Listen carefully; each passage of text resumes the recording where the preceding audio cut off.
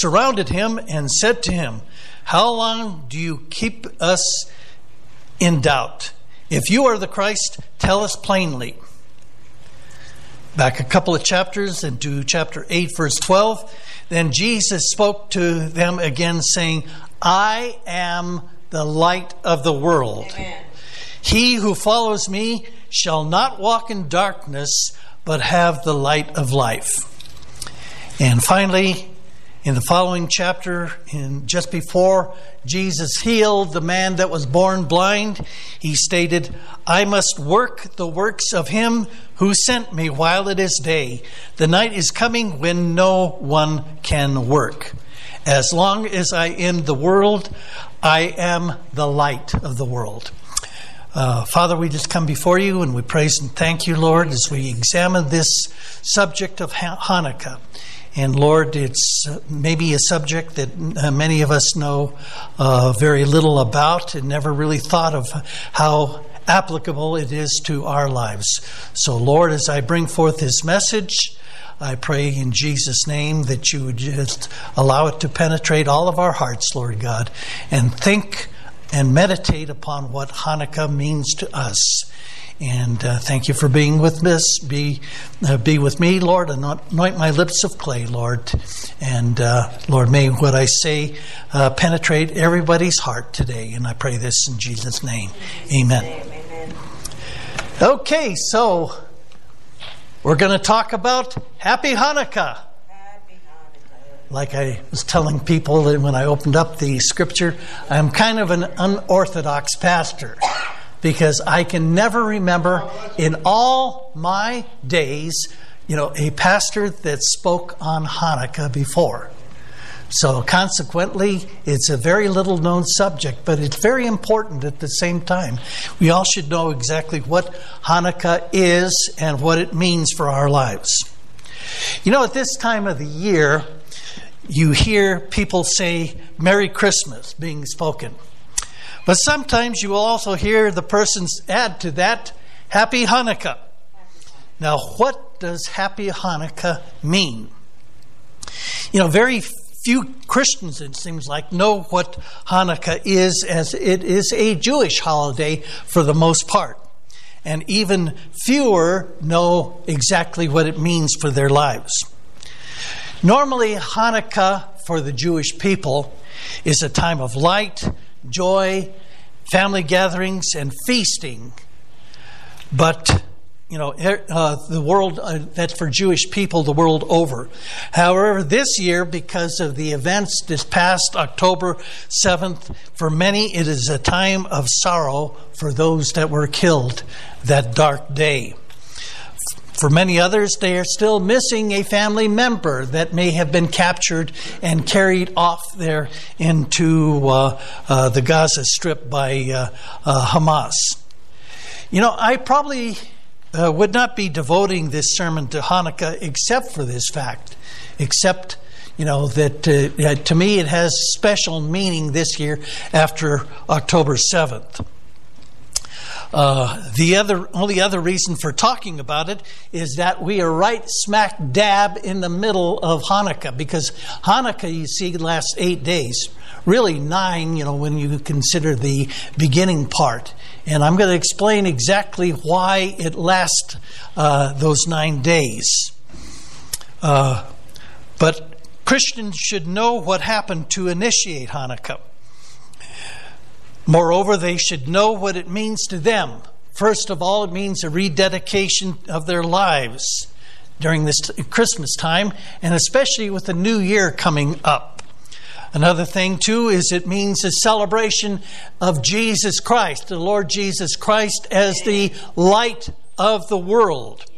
And finally, it's a reminder that God can and does work miracles even in the most difficult times in our lives, when we cleanse our hearts as Jesus did their temple.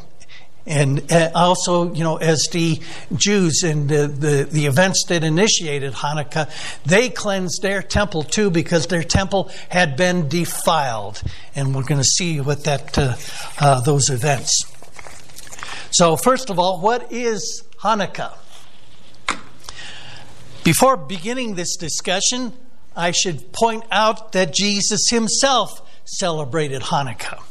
And you read about this in John chapter 10, verses 22 and 23. Now, it was the feast of dedication. The feast of dedication was Hanukkah in Jerusalem, and it was winter. So Hanukkah always occurs in wintertime, just about roughly the same time frame as our Christmas. And Jesus walked in the temple in Solomon's porch. So Hanukkah was called the Feast of Dedication. It's also known as the Festival of Lights. And we're going to see the reason for that latter, the Festival of Lights, later on in the message. Hanukkah was not one of the original 7 feasts that are detailed in the Law of Moses. Those original 7 feasts were the Feast of the Passover, the Feast of the Unleavened Bread, and the Feast of the First Fruits. And as I mentioned a few weeks ago when I was talking about the significance of these feasts, those feasts were fulfilled right in the death, burial, and resurrection of Jesus Christ. And then 7 weeks later, the 4th feast, the Feast of Pentecost, was fulfilled, of course, in the day of Pentecost. The next feast to be fulfilled on God's prophetic calendar is the Feast of the Trumpets.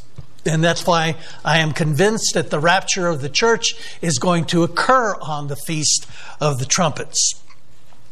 Finally, there's the Day of Atonement and the Feast of the Tabernacles. I'm going to talk a little bit about Feast of the Tabernacles kind of towards the end of this message.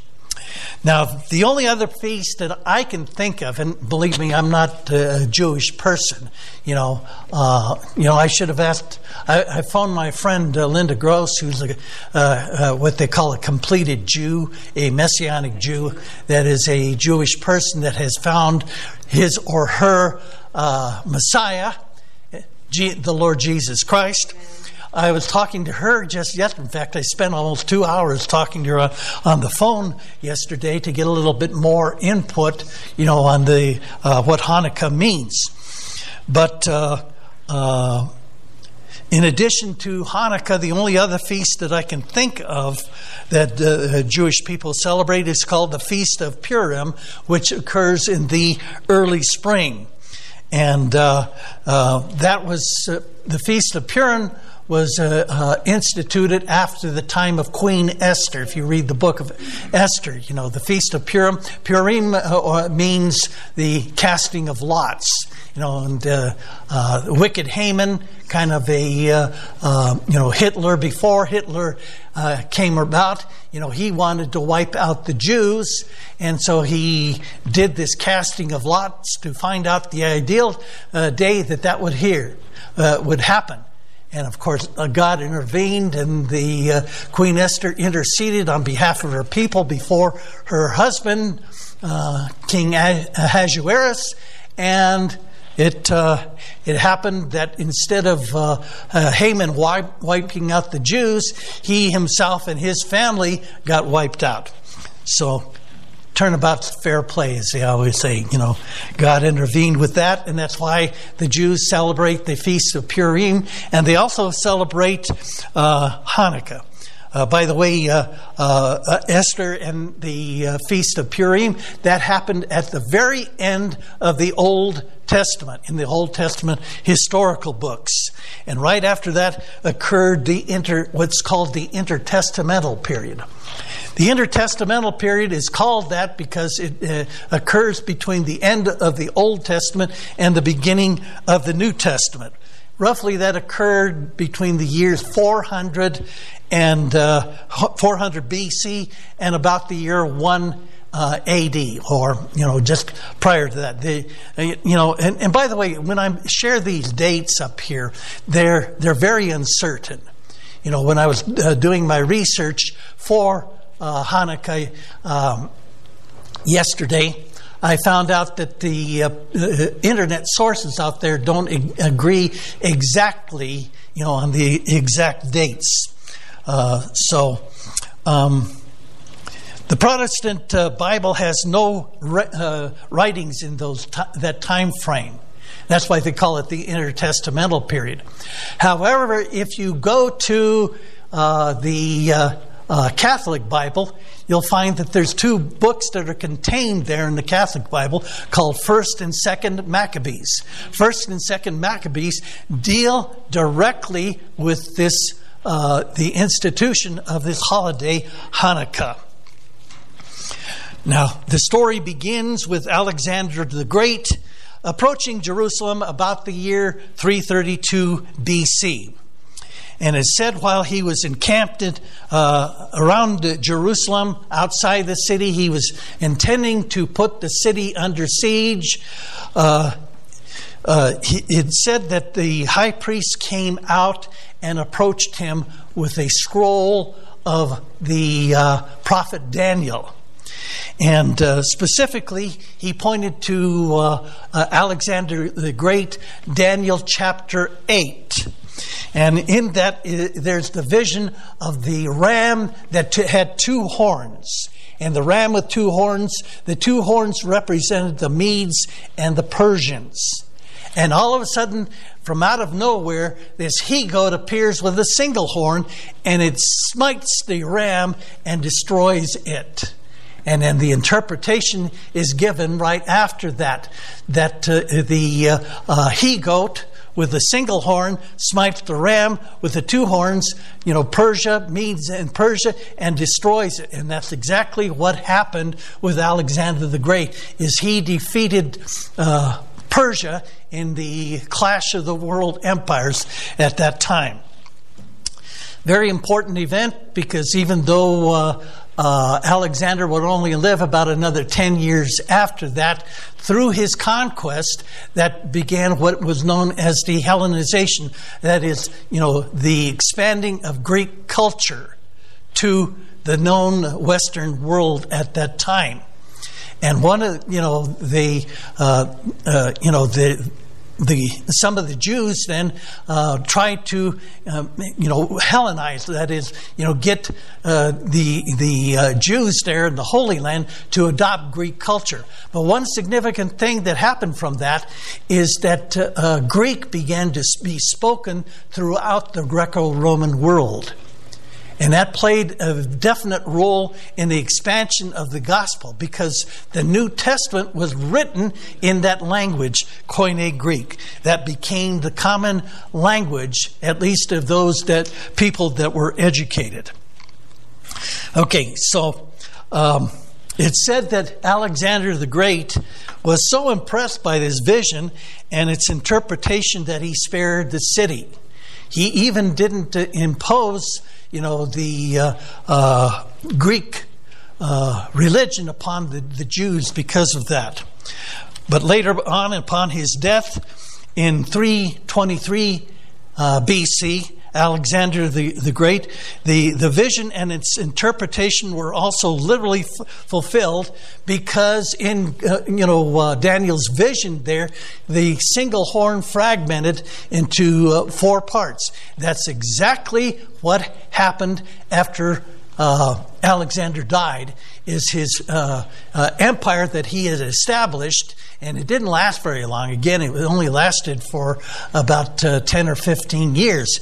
It fragmented into 4 different parts. 2 of those kingdoms factor into Hanukkah, which were the Ptolemies of Egypt and the Seleucids of Syria. If you look on the map, you'll find that Jerusalem and Judea are right smack in the middle of those 2 kingdoms. And they were constantly fighting back and forth for possession of Jerusalem and the Holy Land. Kind of seaside back and forth. And another factor was, as I was mentioning before, there was a faction of the Jews that were there in the Holy Land that adopted this Hellenization, the adaptation of the Greek culture.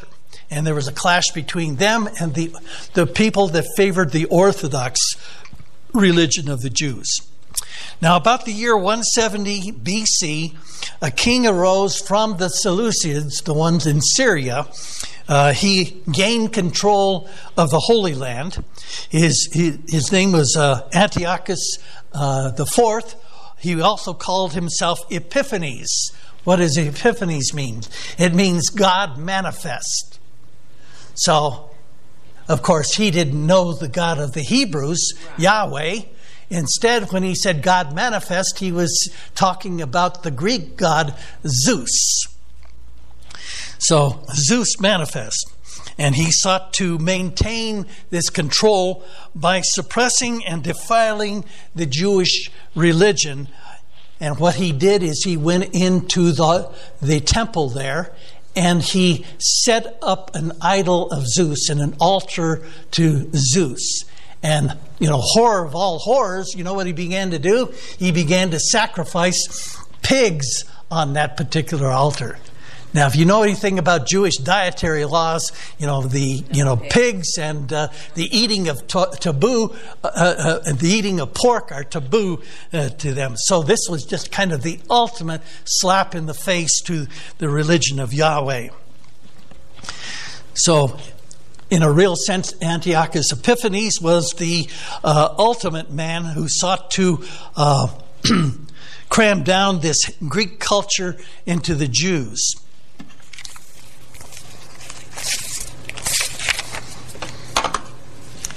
And by the way, this, I'm sorry, I'm a slide behind here. Okay. Oh, no, I'm not. Okay. This matter of desecration of the temple was also predicted by Daniel the prophet.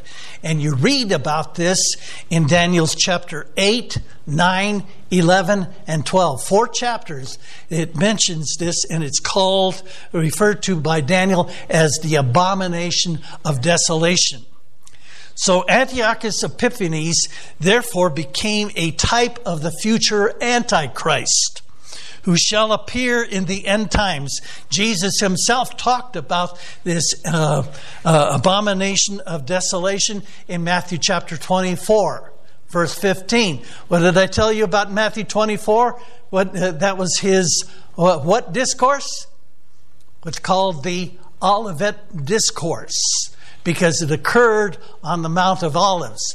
And in the Olivet Discourse, Jesus proclaimed, you should know this because I talked about it just a few weeks ago. He talked about the events surrounding the end times.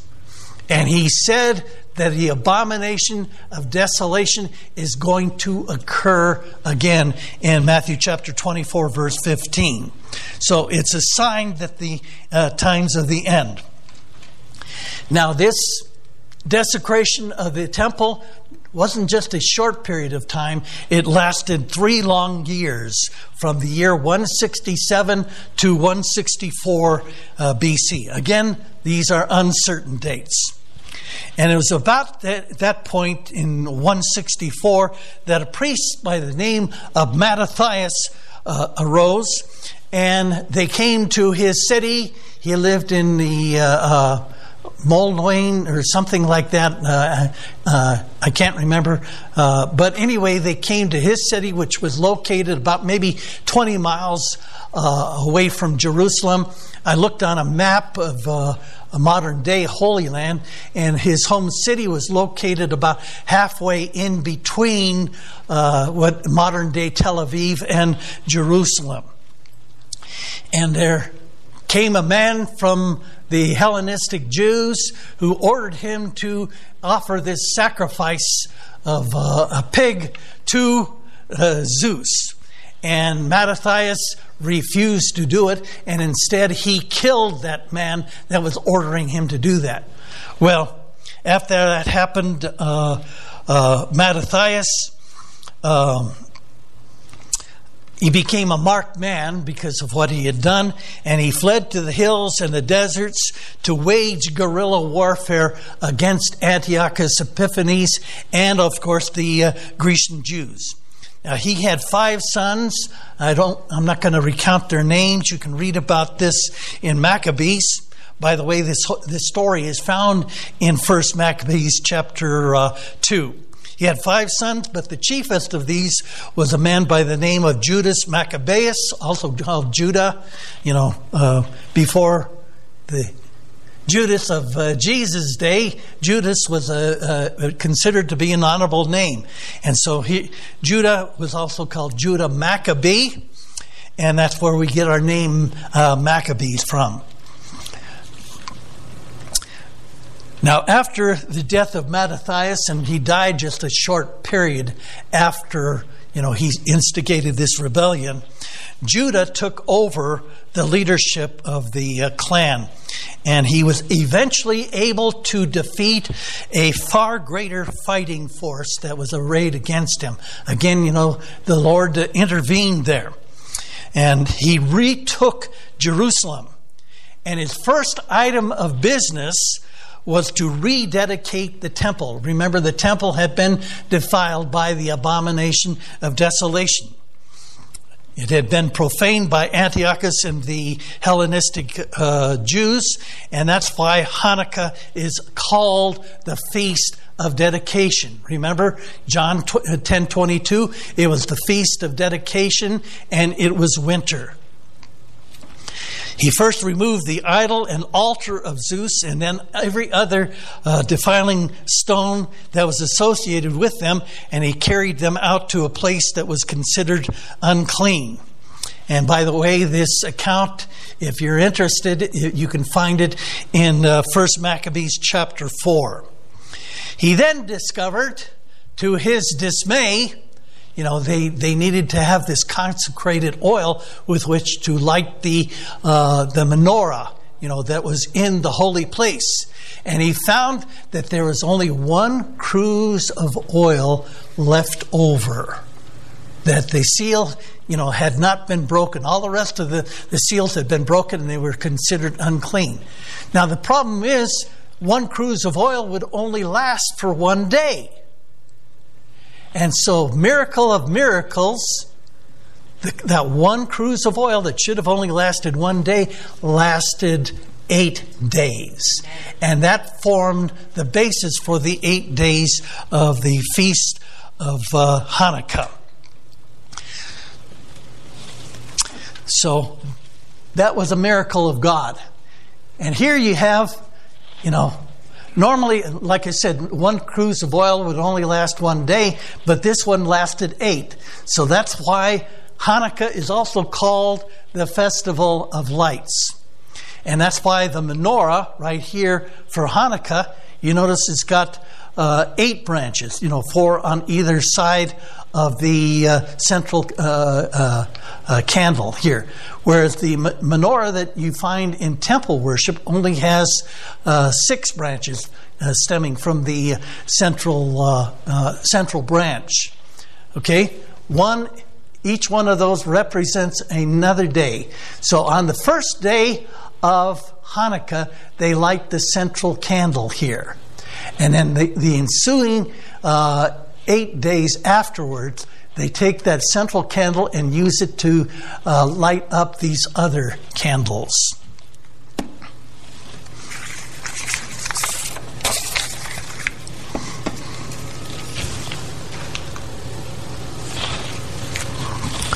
The 7 branches, 3 on each side of the central branch of the temple menorah, among other things, such as it represented Jesus as the light of the world, I see them as also representing the 7 spirits of God, which you read about in Revelation chapter 1, verse 4, and chapter 3, verse 1. And reading from Isaiah the prophet, Isaiah chapter 11, verses 1 and 2, there shall come forth a rod from the stem of Jesse. A rod shall grow out of his roots. The Spirit of the Lord shall rest upon him. So that central one right there is the Spirit of the Lord. Okay? And then you have the other 6 spirits of the Lord, which are the Spirit of wisdom and understanding, of counsel and might, and the Spirit of knowledge and the fear of the Lord. Okay, very important verse there. The Hanukkah menorah, on the other hand, has the 4 branches growing out from either side of the central stem. And so the 8 total branches come out, represent the 8 days that the consecrated oil cruise lasted. So in celebrating this, there are 8 days of Hanukkah. And again, actually, there are 9 days, counting the first day when the central branch is lit. And each one of those 8 branches are lit during the 8 days. And this year, those 8 days, really 9 days, are December 7th through 15th. So on Wednesday began the first day of Hanukkah, and it will continue on until the 15th, which is going to be this Friday. Now, my object in getting up here, my objective is not to give you a lot of useless information that you really feel like you can't use. And Hanukkah has very much, applicable to us as Christians. And in closing, I'm going to give you 3 points here that I thought of. The first is, just as the Jews of the times of the Maccabees thought it important to cleanse or rededicate their temple after it had been defiled, so we too need to examine our lives before the Lord and cleanse it if it need be. While Jesus was almost certainly not born on December 25th, they always talk about, the speculation. Actually, the early Christian church decided to adopt the holiday, the Roman holiday of Saturnalia, because they were hoping to draw pagan people into the church.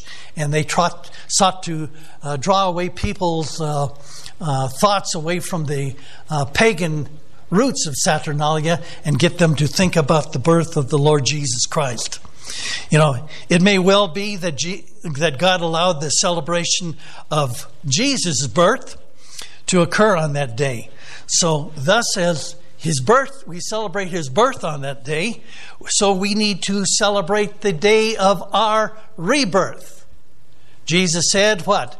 In John chapter 3, verse 3. What did he say? Except a man be born again, he cannot see the kingdom of God. So even if our salvation didn't occur on December 25th, we can still celebrate it as the time of our rebirth. Amen? As the time when we invited Jesus to come into our lives. And that's why the true spirit of Christmas. Everybody talks about the, spirit of Christmas. I've talked to you about this in times past. Everybody talks about the spirit of Christmas. What is the spirit of Christmas? The spirit of Christmas is the spirit of giving. Jesus said it is more blessed to give than to receive. And so on Christmas, we celebrate John 3:16. For God so loved the world, or as the Greek word, God loved the world in this manner, he gave his only begotten Son, that whoever believes in him should not perish, but have eternal life. Just as important, we need to cleanse and renew our lives from sin as we look forward to the new year. The new year is a time of new beginnings. It's a time that we need to be examining our lives and repenting of all that displeases God, and thus rededicating the temple of our lives to Jesus Christ. Amen? So that's number 1. We need to cleanse and rededicate our lives just as the Jews rededicated their lives during the time of Hanukkah. Second of all, we need to take the time to celebrate Jesus as the light of the world, and that we can follow him and not walk in darkness. John chapter 8, verse 12. Then Jesus spoke to them again, saying, I am the light of the world. He who follows me shall not walk in darkness, but have the light of life. And then he followed that up in the verse in chapter 9, after he gave that lengthy light of the world sermon you find in John chapter 8. He followed that up with in chapter 9 was the story of the man that was healed, that was born blind. You remember the story? The one where he got before the Jews, they demanded to know who healed you. This guy's got to be a sinner. And he says, whether he's a sinner, I don't know. But all I know is once I was blind, but now I can see. So John chapter 9, the miracle of the man, healing of the man born blind, was a sign that Jesus is the light of the world. And that's what he is saying there when he prefaced, the healing of the blind man born blind. He said, as long as I am in the world, I am the light of the world. So there's no doubt in my mind that the miracle of John chapter 9, the healing of the man born blind, directly followed his light of the world sermon.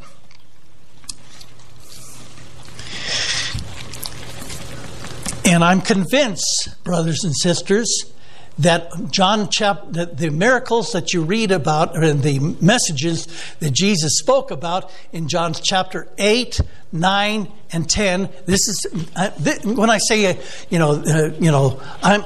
I'm not really convinced, but I'm speculating. Whenever I tell you something that's not specifically spelled out in the word, I will tell you that. And there's nothing specifically that indicates this. But I am speculating that what happened in John chapter 8, John chapter 9, and John chapter 10 all dealt with this feast of dedication and the lighting of the candles. In other words, that Hanukkah so many years ago. I'm convinced that they all happened one after another. And I really believe that when Jesus said, I am the light of the world, it occurred right as they were lighting that middle candle. Again, this is my opinion, okay? Don't take it as gospel. My opinion is they had just lit that central candle in the menorah for the Hanukkah. They just lit that, and Jesus said, I am the light of the world. Now, the reason why I believe this is because Jesus had a flair for the dramatic. You see this in just the prior chapter, John chapter 7, the Feast of the Tabernacles. He goes up to the Feast of the Tabernacles, and then you read here in John chapter 7, verse 30, starting at verse 37, reading through verse 39. In that last day, great day of the feast, Jesus stood and cried out, if any man thirst, let him come to me and drink. He that believes on me, the scripture has said, out of his heart shall flow rivers of living water. But this he spoke of the Spirit, whom they that believe in him, on him should receive, for the Holy Spirit was not yet given, because Jesus was not yet glorified. You know when he said that? It says it's the last day of the Feast of the Tabernacle. In that feast, you know what they had? They had a special ceremony where they would pour out water. And scholars say that it was at that very moment that Jesus picked to demonstrate that he was the giver of the Holy Spirit, the baptizer of the Holy Spirit. So to me, because Jesus had a flair for the dramatic, it just all fits. With what happened in chapter 8, verse 12, where he said, I am the light of the world. I believe it was right then that they lit the first candle on the menorah for the Hanukkah. And everything else fits in there. You have his sermon on being the light of the world. chapter 9, the healing of the man born blind. And then in chapter 10, it was in the Feast of the Dedication. Now, kind of a little parenthetical part of that, though, is Jesus' message about being the door of the sheep and being the good shepherd. But to me, that matter of him being the good shepherd, he said the good shepherd speaks out and his sheep follow me. That fits right in with what Jesus said in John 8:12. I am the light of the world. He that follows me will not walk in darkness. Amen? Everybody see that? So, I never even thought of this before. How John 8:12 would tie in with Hanukkah. But to me, it just makes sense. And even the timing is right. Because remember, in chapter 7, we just saw it was on the Feast of the Tabernacles. Amen. The Feast of the Tabernacles occurred in October of that year. I'm convinced that from John chapter 7 on, all occurred in the final year of Jesus' earthly life here. And maybe chapter 6, which is the Bread of Life sermon.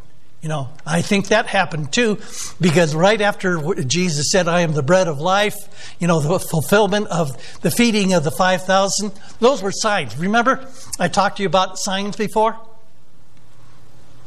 A sign is significant in what it points beyond itself. If I see a sign out there that says hurricane, 10 miles or something like that, how do I get to hurricane? Do I get out to the car and just kind of try to climb that pole? Is that how I get there? No, it's because that sign points to what's beyond it. So that's the difference between a sign and a miracle, is a sign points beyond. A sign is a miracle that points beyond it. And the sign in that case was Jesus was the bread of life when he fed the 5,000. And the sign occurred after the sermon in this, I am the light of the world. He showed the healing of the man born blind. It was a sign of that. So to me, all of this is fit. I never even thought about this just until I started preparing this message. Good stuff. Amen. Hallelujah.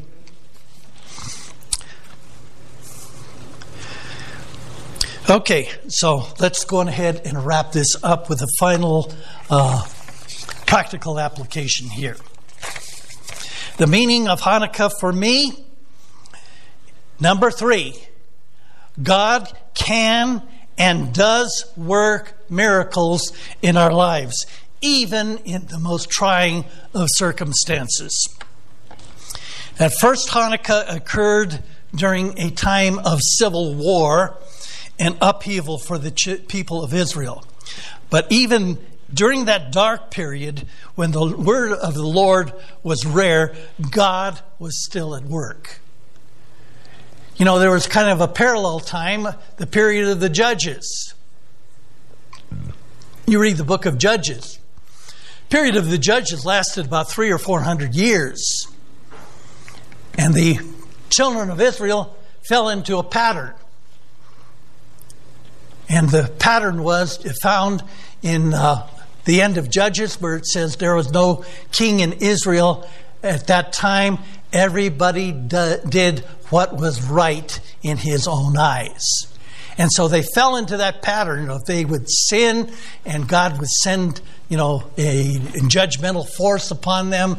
The Canaanites, the Midianites, and these other enemy tribes to them, and they would oppress the children of Israel. The children of Israel would call out for help from God, and he would send them a deliverer, a judge. And at the conclusion of that time period, you read about that in 1 Samuel chapter 3, verse 1. It says the word of the Lord was rare in those days. And I'm afraid, brothers and sisters, we're in that same kind of time period right now. because this nation has lost its way. And there may be some severe trials that are going to be happening to our great nation on up ahead. And we need to be ready for them. But we need to think about this because God can still work miracles. He can still work that revival that we are seeking. Amen? The miracle only occurred, though, for the Maccabees because they chose God and sought to cleanse that which was ungodly in their sacred temple. And our lives, too, may be filled with upheaval. Maybe we're going through some problems at work. Maybe we're having problems in our homes. Maybe we've got a wayward son or daughter. Maybe we've got sickness or sickness in the lives of our loved ones. Or even the loss of a loved one. God will see you through this, and God will work His miracles. So God can work these miracles in our lives in His own ways. But we must first make the effort to cleanse that which is ungodly out of our lives. We need to get right with them. And then we can stand back and, as it says in 2 Chronicles chapter 20, stand back and see the salvation of the Lord. We can watch Him work the miracles that we need so much in our lives. So the lesson of this is, if you want God to work miracles in your life, first it's important to cleanse your life and get right before Him. So I just conclude this message with that message. Happy Hanukkah, everybody. And think about what